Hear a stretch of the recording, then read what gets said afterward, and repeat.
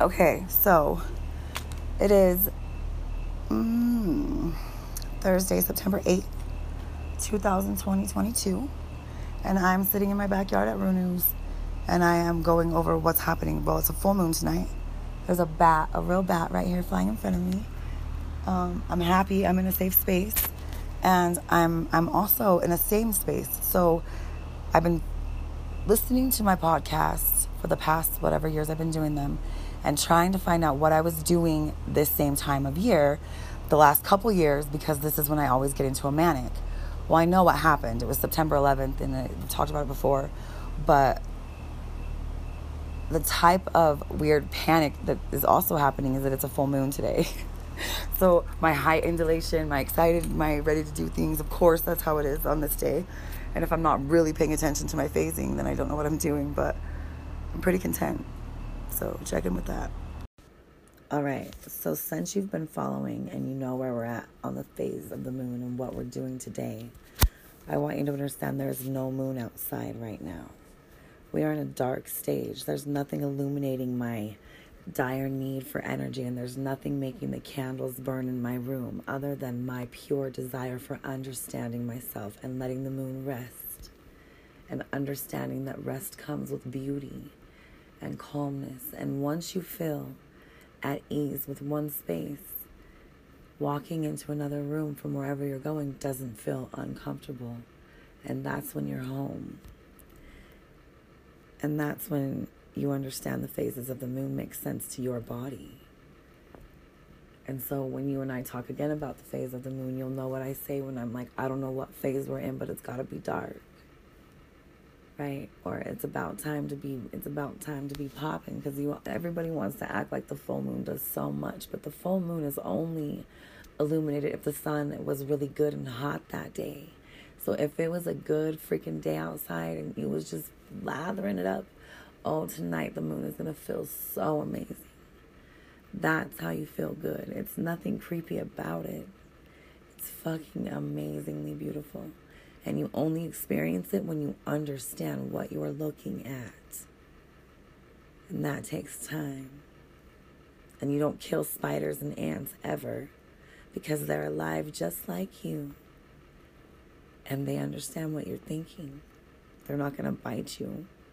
Stay the fuck out of the way. You could talk 1,000,000 miles a fucking minute and it doesn't matter.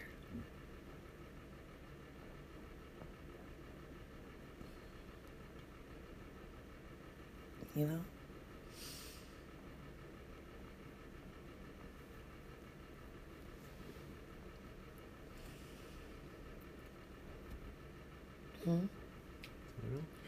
You're just perfect. And that's human. That's everything around you. That's the moon. That's the sun. That's everything incorporated with it. Nothing is working without each other. None of us. And so sometimes when you cry and you have a partner or a significant other or a cat or anyone around you, they don't understand why you're crying. They think they need to comfort you. That's the society that we've become accustomed to, and that's what I don't like. Because I get emotional over shit that feels really good. Shit that feels just fucking right. Like when I understand something and it makes complete sense why I was trying so hard to get there. Like sometimes getting an A+ in class didn't make sense to me. And Y plus Z never ever equaled what I thought it would equal. But when it did make sense, a whole bunch of shit made sense too. It just took a little bit longer. Sometimes my podcasts last longer than 8 minutes. Sometimes they're only 1. And sometimes they don't only make sense to me. But I know I'm only writing them for me. Or saying them or thinking them or understanding them my way. Hieroglyphically or scientifically backwards. I always make sure that I'm seeing it with a whole bunch of different eyes. Because mine could never be enough. Because some creatures have like 30 of them. I have seen them before. Well, they taught me about them in school first. Anyways, they had to be real there. So yeah, something has like a million eyes and can see way better. I want to see like that. And once I see it like that, then I'll know the real answer. Usually it takes me just a little bit longer than 5 minutes. But if there's a spider around or a crystal hanging in the room, I could probably get to, 4 minutes and 30 seconds. Probably. If there was coconut oil in the room, a candle lit, a picture painted by Addison, a thought of Nevaeh, a little bit of Jace, an orchid to let me know I was good. I'd say some tarot cards, a grinder, a little bit of weed, some pho, 444. Alright, so I guess I'm pretty self-centered, but I know one thing. I was born to get results. But I'm here to excel in my career or something and choose something, and there's some judgment holding me back. I don't know what it is.